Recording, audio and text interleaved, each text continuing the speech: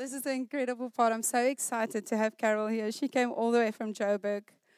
But I realized last night when I picked you up from the airport, um, got home and Pierre and I spoke about, when was the first time we met you guys? And I mean, your church back at Wits had made such an impact on us, that student church that we went to. And we realized it was actually yesterday, exactly 4 years ago, that we met for the first time, wholehearted, went there. It was a campus tour, and we met that church.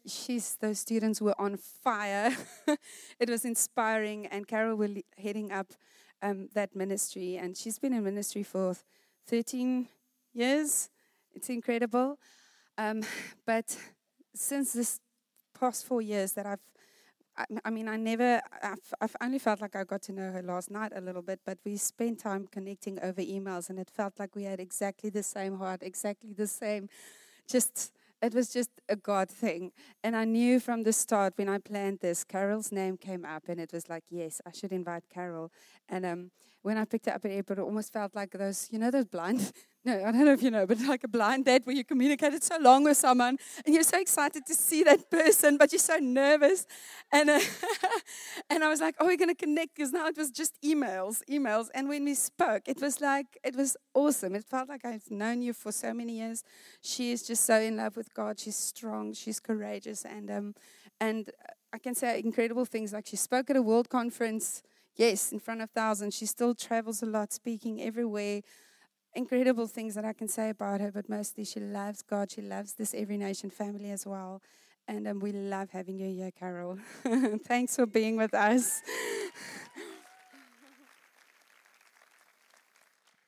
Thank you, Linda. Is it on? Good afternoon. Thank you so much for listening to everyone begging you to come back. Everybody was nervous if you would come back, but thank you for coming back, even though you didn't know what you're coming back to. And don't change your mind now. We've just got a few minutes, and then you'll be free. I want to first quickly do the right thing, because I usually just do my own thing and say a whole lot of things that nobody asked me to talk about. So before I do that, I want to say thank you to Pierre, and thank you to Helena for inviting me. This is quite a big and beautiful risk that you've taken. But you know, someone has to fulfill some of the scriptures in the Bible. And somewhere in the Bible, it talks about God using the foolish things, well, in Corinthians, to shame the wise. You are wise today. There's a very foolish thing standing in front of you. So thank you. Thank you. This is not shaming myself, by the way. I know I've practiced everything that we've learned from this morning. Although I did call myself a hurricane earlier on with a friend of mine. But then I reversed it to a hurricane of the Lord. So I'm just turning every word that I'm using that seems to or sounds negative to positive. Of the Lord, just add of God next to it. And you can be a fool of God, or full of God, or just a fool.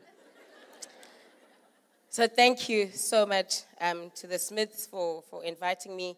Philippa, thank you for hosting me. Such a great host. I had great food yesterday, and looking forward to what you're going to do for me tonight.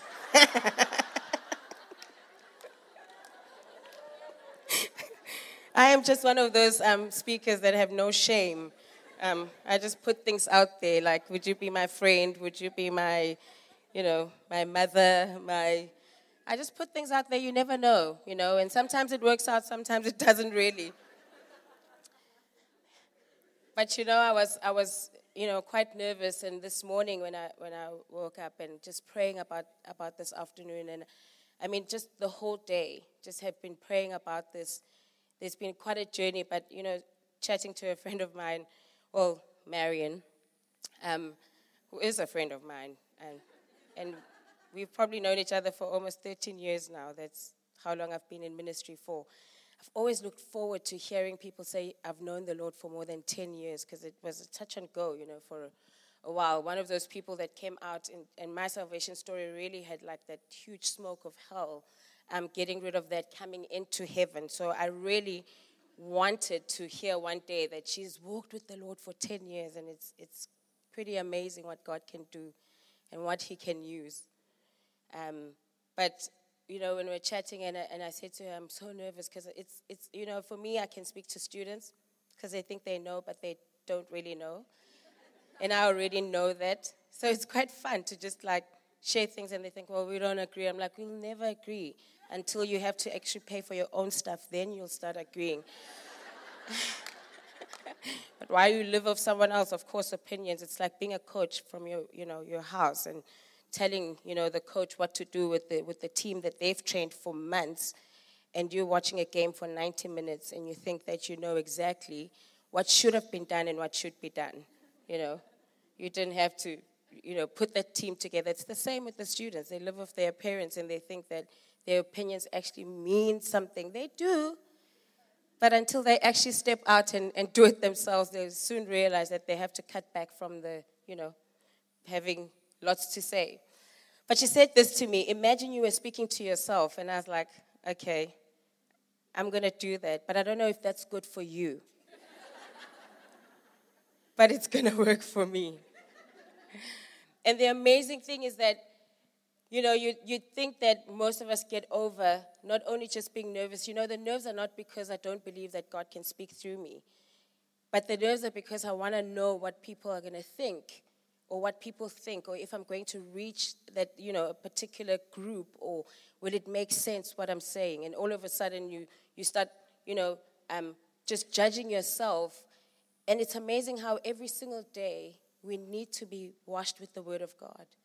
Every day we need to be reminded of the Word of God, what He says and what we think, what He thinks and what we say.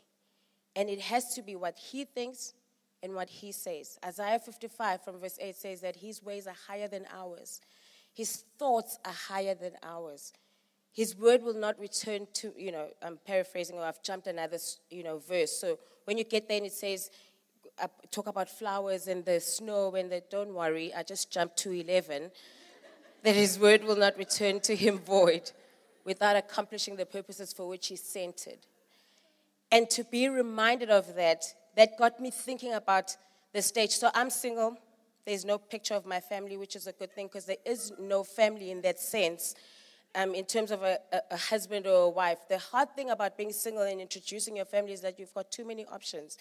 I say this every single time. Who do you choose? Do you choose your parents and live out your siblings? Do you choose your siblings? What about the cousins? There's just like extended family everywhere. And you're bound to,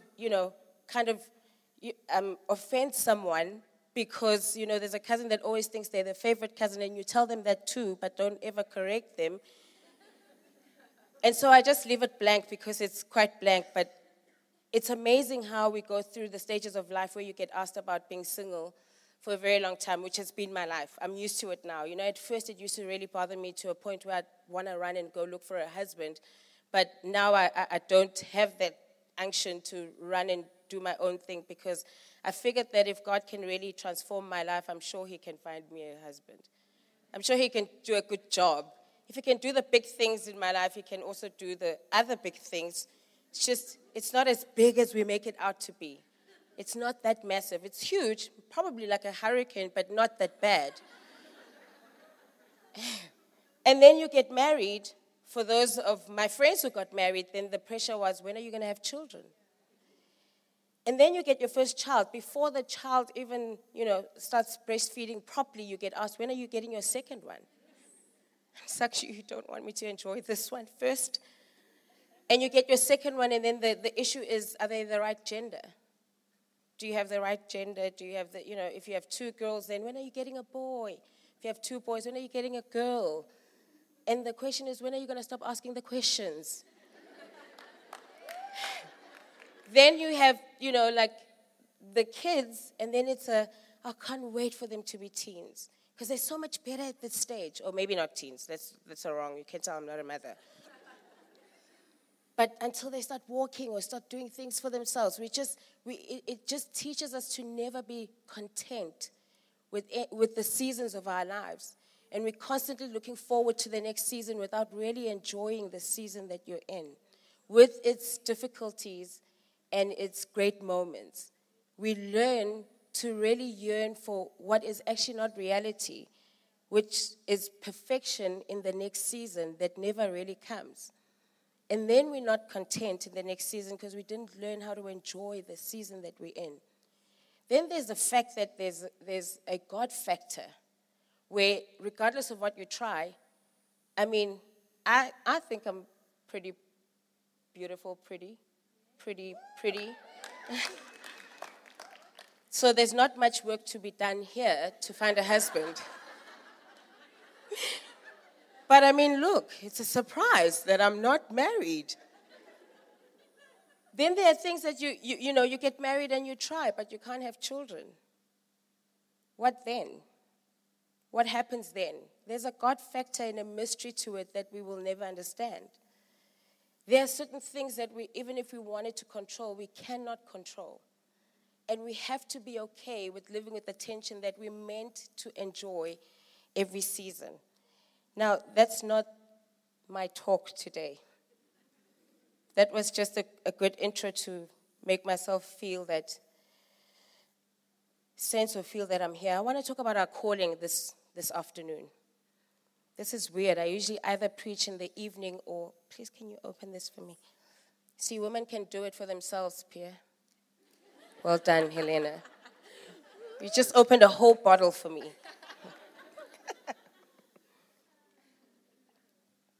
I want to talk about our calling. We've heard such incredible messages from this morning. And when Helena was, I'm going to try and first pronounce it the way you do, and then we'll go with my pronunciation, Helena, and then Helena for me. And when she spoke this morning about the story of Naomi, I sat here thinking, wow, that's actually my mother's story, who's lost a husband and 2 sons. But lucky for her, she has 3 girls. It's just that sometimes in society they mean nothing or don't really mean inheritance to anyone or descendants in any way. Why do I say that? 2 months ago, my youngest brother passed on. And the interesting thing is that when we started talking about awakening, it was actually 2 days before his funeral that I got this message. And the Lord said to me, I want you to go to this conference. And I was like, you must be the devil talking, because surely you know that I'm going through a very difficult time to be thinking about ministry in this moment.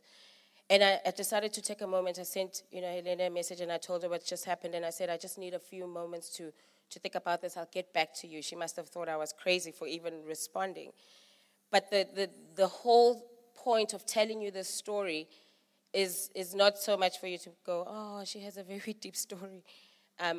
More than the fact that going through that, we had, now I don't know about, we've got different backgrounds here or racial groups.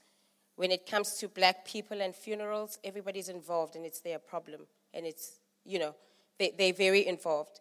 And so when the aunts and the uncles were all coming in and we were getting ready for the funeral, it was quite interesting how they kept saying, I can't believe that this is the end of this home. Why would it be the end of this home? There are still 3 girls that are alive and a woman that gave birth to them. They're like, it's like you guys have nothing because it's just the 4 of you left and you're just women. I was like, just women? So the sons and the father meant more than the rest of us. So what should happen to us? I said to my sister, let's drive off and never come back. But it's quite interesting the kind of labels that we put on people and sometimes even on ourselves. And I want to talk about our calling talking from Genesis 1. And it's been quite healing to be here for me, that I was really feeling bad, that I feel so fed that I was like, God, I hope you have a word for the people now that we've asked them to come back after coffee. But I feel ministered to. I don't know if I'm going to run the comrades. But I was really inspired. I'm also 37, and I thought, 3 years to 40, that could be my goal, to look like her at 40. She might not be happy about what people have said, about her, Karine, but I'll be very happy to take her legs. I'm happy with the legs. She can give them to me. Even if someone says, hey, to me, I'll be like, that's okay. Fully accepted and fully loved here in this body. How much time do I have? Because I really need to get into the ministry of this now. Genesis 1, verse 26. Please allow me to read scripture this afternoon. I love reading the word so that you know that I'm not making this up, but also for you to go back and really read the word for yourselves. Don't just listen to what people say. Go check out Isaiah 55. Then God said, let us make man in our own image, after our own likeness. And let them have dominion over the fish of the sea, and over the birds of the heavens, and over the livestock, and over all the earth, and over every creeping thing that creeps on the earth. So God created man in his own image. In the image of God he created him. Male and female he created them. And God blessed them, and God said to them, be fruitful and multiply, and fill the earth and subdue it, and have dominion over the fish of the sea, and over the birds of the heavens, and over every living thing that moves on the earth. I love this. First, God says, let us, and he says exactly what he wants to do, and then he creates them and still speaks the very same thing over them. And God said, behold, I have given you every plant yielding seed that is on the face of all the earth, and every tree with seed in its fruit. You shall have them for food, and to every beast of the earth, and to every bird of the heavens, and to everything that creeps on the earth, everything that has breath of life, I have given every green plant for food. And it was so. And God saw everything that he had made, and behold, it was very good. And there was evening, and there was morning, and the sixth day. I love this. Every single time when God created, it starts in the beginning, God created. Or God said, let there be light. And with each day, it was good. But when it was time to create man, I almost feel like there was such a moment of not just glory, but this huge, big event about creating man. Why do I say that? God said, let there be light, and there was light. But when it came to creating man, he said, let us. It's not like the Holy Spirit and Jesus walked in the room in that moment. They were right there the whole time. The Trinity, as God was creating, was right there. But in the moment of creating man, it's quite interesting that it takes a different shift. Even when it's done, it says, and it was very good. There is a difference between good and very good. There is a difference because you're very pleased if it's very good. You are pleased with what you've done, but when you see what you've created and you add very, it must have been great. Take note. We are created on purpose, and you don't have to, you can leave it there, but I want to say all 3 points before I go into detail. We created on purpose, for a purpose, with a purpose. How are we created on purpose? It's very clear that God didn't go, what else can we do? And you see with the shift that takes place when he says, let us make man in our own image, in our own likeness. Let us make man. It is quite interesting that God was intentional about creating us. This is what I love about how man was created. So God created man in his own image. In the image of God, he created him. How many of you took the selfies outside by the beautiful awakening We all did with my friends. We all couldn't take a selfie, but someone took a picture of us. Whenever you take pictures, for those of you who are on social media or even just take pictures, when you go back to look at the picture, what are you looking at first, or what do you look at first when you look at the picture? Yourself. One, am I looking okay? Do I like the way I look? Am I ready for this picture to be posted? And so we'll ask for a reshoot. If you don't like something, like I felt like I was carrying a whole mountain in one of the pictures, literally, because of the jacket that I was wearing, and I should have taken it off because I felt it. And you know, the Holy Spirit will speak to you and say, take off the jacket. But we look at ourselves. Do you know that God, when he looks at us, he wants to see his image? That's what he's looking for. In all of us, he's looking for what he created.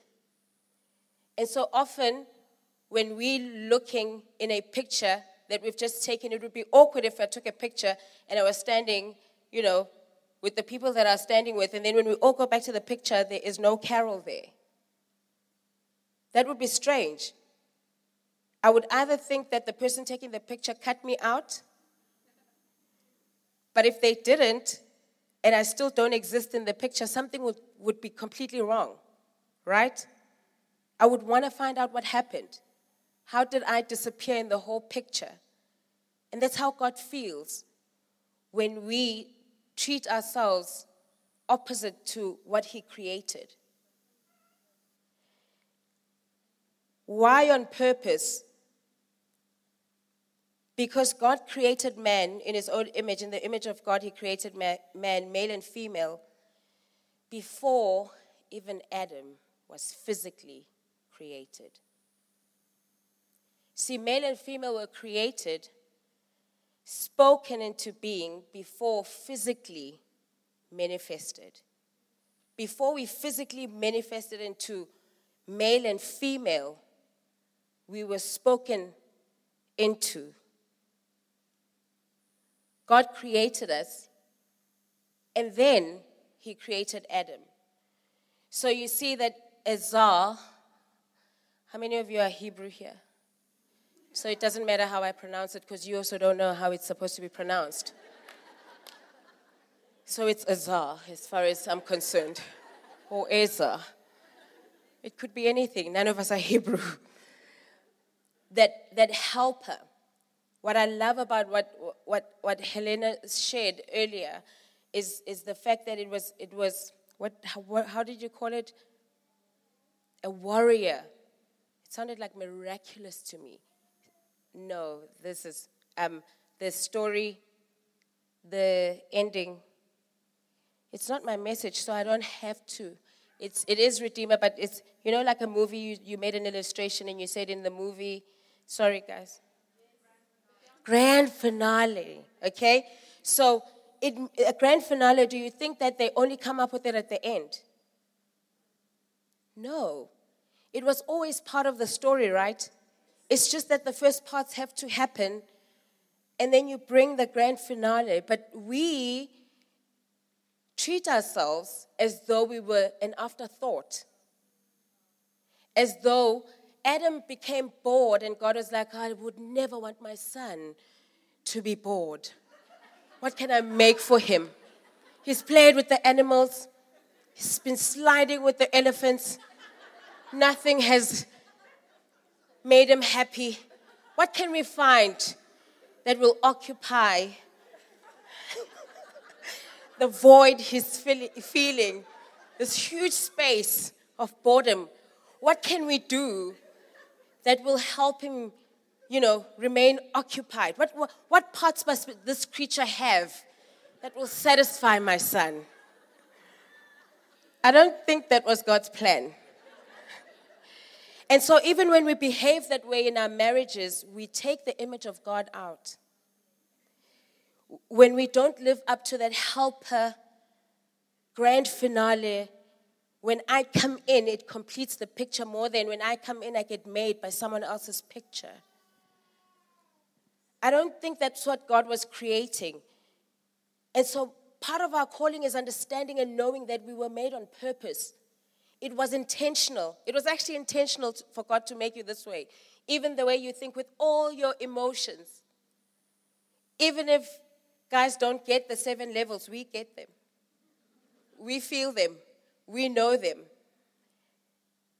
We know exactly what we're going through. I understand that some people don't know what PMS is, and maybe that's not even godly to talk about it on stage. And good for you guys for being here, because this is a women's event. But you know that feeling where you just don't know why everything is going wrong and why someone is talking to you the way they're talking to you and why they're not considering your feelings. It's actually real emotions that you're feeling, and only after 4 days do you realize that you could have taken it down a notch. You could have understood that reaction where he just was like, I don't know what I said between now and 5 seconds ago, but you know that you felt it. It's quite real. That was created on purpose. That is part of God. He does feel that way. And often maybe when we start taking a purpose that's not ours, a calling that's not ours, when we compare ourselves, when we compare our seasons, instead of going to God and taking it back to Him and saying that I'm confused because this is how it's supposed to be in society, and you're not really playing according to society, God, and it's making me look like an outcast. Instead of actually being honest with Him, we try to fix it. But we've got to understand that if we're made on purpose, it's not going to go away anytime soon. We are going to look like crazy people, but there are amazing nurturers that bring life and speak life. To hear stories of mothers who don't accept reports from doctors, just because someone else will not broadcast that doesn't mean that there's power in that story. Just because someone else will not hear it doesn't mean that God will not spread it and use maybe their son to show the faith of that woman. God is powerful. We were made with a purpose. This is what God said, and let them have dominion. See, it only makes sense for God to say that we must have dominion because He has dominion. So if He's going to make something in His own image, in His likeness, He will give it what He has. And so He's given us dominion. We don't have to work for it. We were created with a purpose. There's a reason why it was intentional to create us the way we were created. But we also have to understand what that purpose is. And I'm hoping that you're not hearing me say to you, go back home and tell everybody that you've got a purpose. And that purpose has nothing to do with them but you. More than you accepting who you are, that you're not an afterthought. You're here for a purpose. And regardless of where you find yourself, you see, I listened to Karine and I thought to myself, if I also started 2 years ago, maybe I would have done Comrades for the wrong reasons, to maybe look a particular way. But if I started 2 years ago, I'd be feeling great and I'd be running a marathon. Maybe I wouldn't have gone for Comrades, but just 2 oceans. I'm not looking down on 2 oceans. It's just that it's 21 kilometers compared to almost 90 kilometers. And then I had this thought, but it's never too late. Start now. Now, I did say that I'm not saying that I'm going to take up running. It was a beautiful thought. But regardless of where you find yourself in life, it is never too late. 17 years seems like a long time, and it is a long time. But at the same time, I like that, long time, same time. We have to understand that at every point, God is going to intercept, or God is going to interject. God is going to come in and say, it's not too late. So whatever it is, know that you're created with a purpose and you still carry it for as long as you're here. You have that purpose, and that purpose is to have dominion wherever you find yourself. It is to have dominion. And then lastly, for a purpose, and that's to be fruitful. Be fruitful and multiply, and fill the earth and subdue it. For the longest time, I thought that this means that be fruitful, find someone to marry, and then multiply yourselves. That sounds like kingdom. But then what happens when you're 37 and you're single? And there isn't someone to multiply anything with? What happens to your purpose? Does heaven go pause?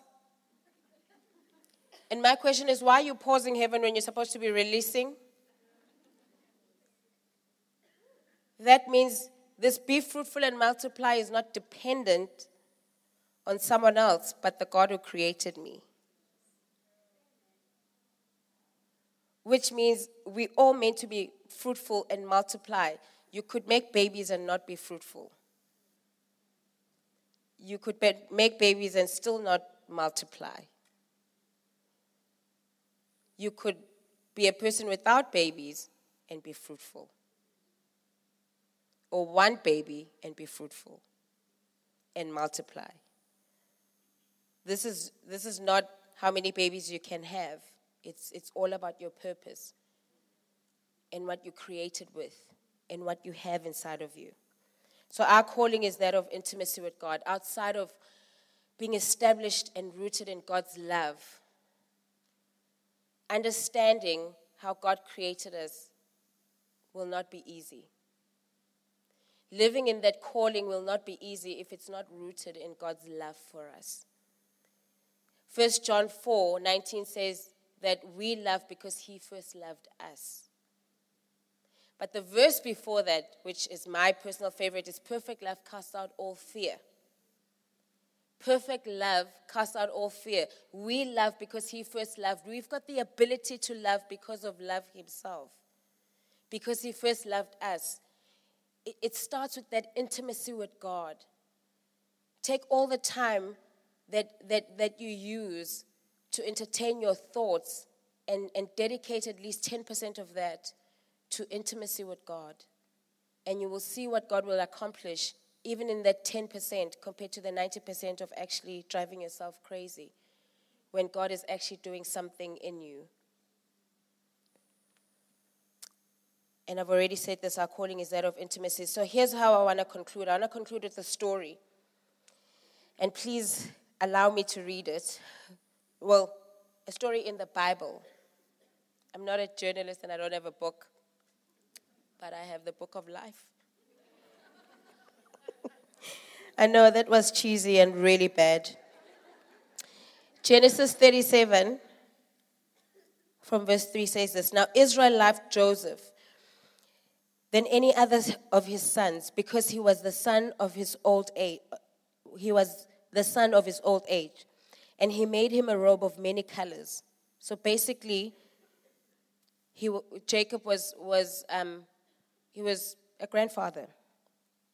And he made him a robe of many colors. But when his brothers saw that their father loved him more than all his brothers, they hated him and could not speak peacefully to him.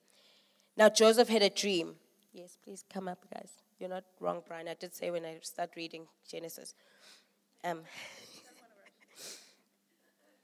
worry, I'm not rushed, but I must get indications or you'll be here until 5.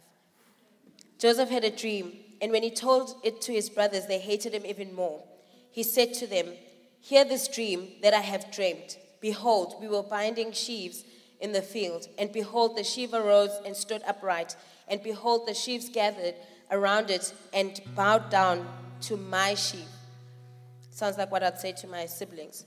His brothers said to him, are you indeed to reign over us? Or are you indeed to rule over us? And so they hated him even more for his dream and for his words. And then he dreamt another dream, and he told his brothers, and he said, behold, I have dreamt another dream. Behold, the sun, the moon, and 11 stars were bowing down to me.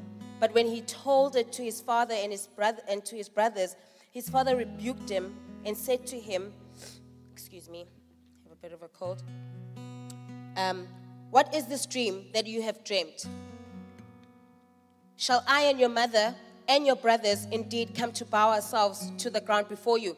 Notice how Jacob didn't have a problem when he told his brothers until the dream included him and his wife. That you too, by the way, will also bow down to me. And he rebuked him. How many of your dreams have you told to people who've rebuked you?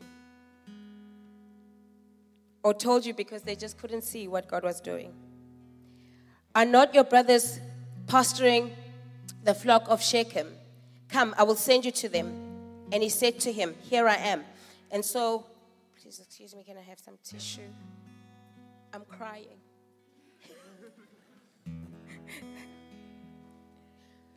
Thank you. That's good. Thanks. I'm so moved by the Spirit. Honestly, but that's not true. I'm just wiping my nose. Tell me, please, where are they pasturing the flock? And the man said, they have gone away. Sorry, I think I've jumped a stage, but it's because I had to blow my nose anyway. They have gone away, for I heard them say, let us go to Dothan. So Joseph went up after his brothers and found them at Dothan. And they saw him from afar. And before he came near to them, they conspired against him to kill him. And they said to one another, here comes this dreamer. Come now, let us kill him and throw him into one of the pits. Then we will say that a fierce animal has devoured him, and we will see what will become of his dreams. What will become of his dreams? But when Reuben heard it, he rescued him out of their hands, saying, let us not take his life. And Reuben said to them, see how God intervenes? He'll use at least one person. But when Reuben heard it, he rescued him out of their hands, saying, let us not take his life. And Reuben said to them, shed no blood. Throw him into this pit here in the wilderness, but do not lay a hand on him, that he might rescue that. Sorry. They took him. No. So when that he might rescue him out of their hand to restore him to his father. So when Joseph came to his brothers, they stripped him of his robe, the robe of many colors that he wore. Then they sat down to eat, and looking up they saw a caravan of Ishmaelites coming from Gilead with their camels, bearing gum, balm, myrrh, and on their way to carry it down to Egypt. Then Judah said to his brothers, what profit is it if we kill our brother and conceal his blood? Come, let us sell him to the Ishmaelites, and let not our hand be upon him, for he is our brother, our own flesh. And his brothers listened to him.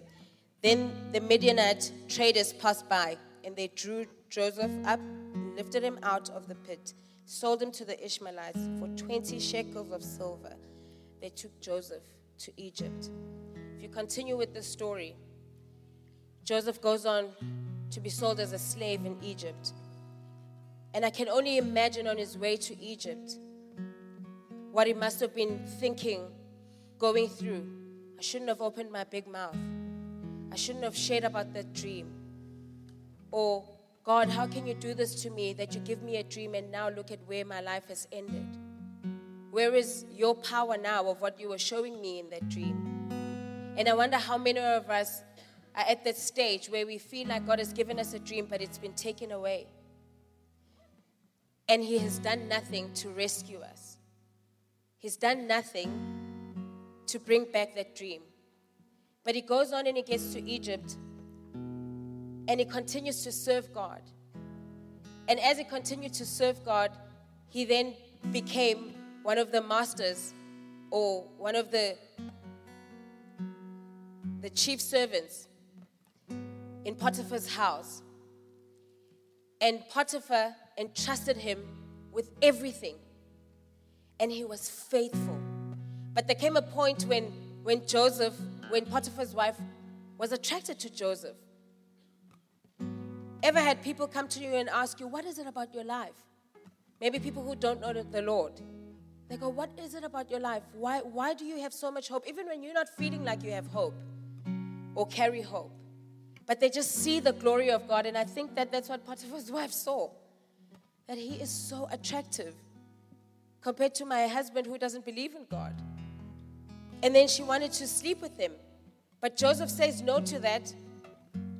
The incredible thing is that he says, like, how can I do this to my master who has entrusted me with his household and sin against God?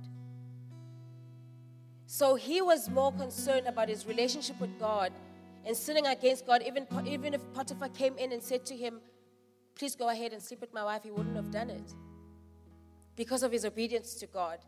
This very God who allowed his brothers to sell him and didn't rescue him.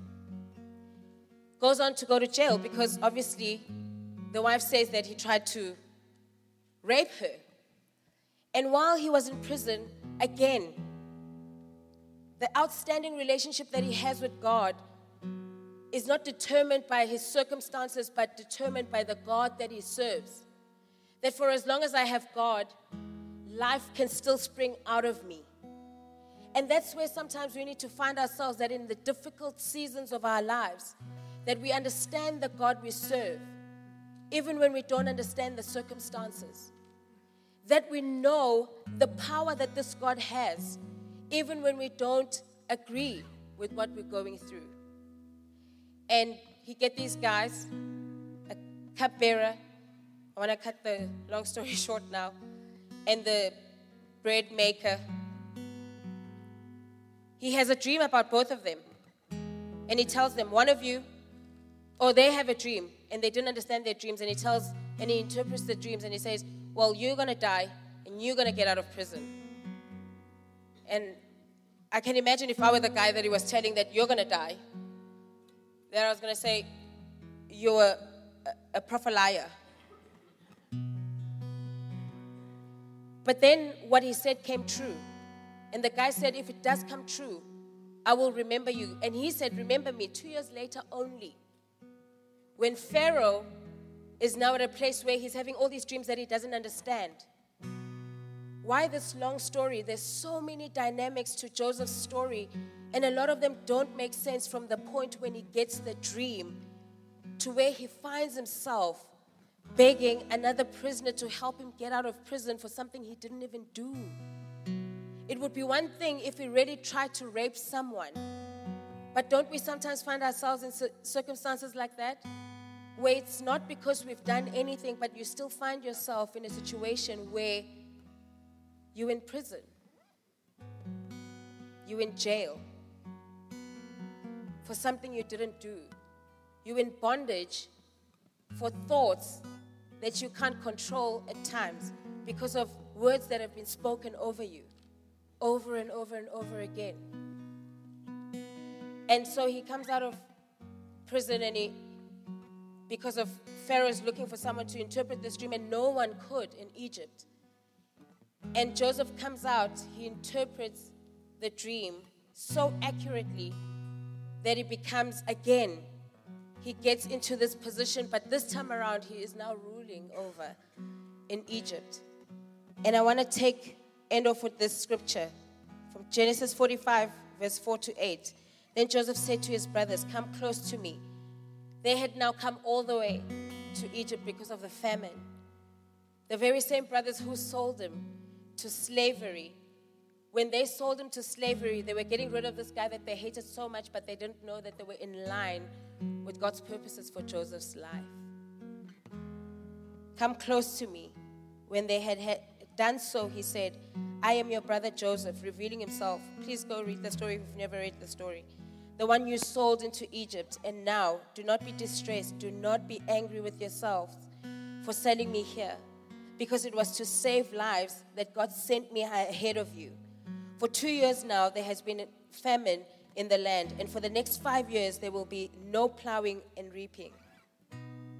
Probably sounding like the situation we find ourselves with the water situation here. Maybe some of us feeling really discouraged and going, God, we've been praying and we've been praying and we've been praying and we've been praying. But God sent me ahead of you to preserve for you a remnant on earth, and to save your lives by a great deliverance. So then it was not you who sent me here, but God. He made me father to Pharaoh, lord of his entire household, and ruler of all Egypt. Don't give up now. Don't give in now. Don't give up now. There's a reason why you find yourself where you find yourself. And the bigger reason has to be established in you knowing that you were created on purpose, for a purpose, with a purpose. Amen. I want us to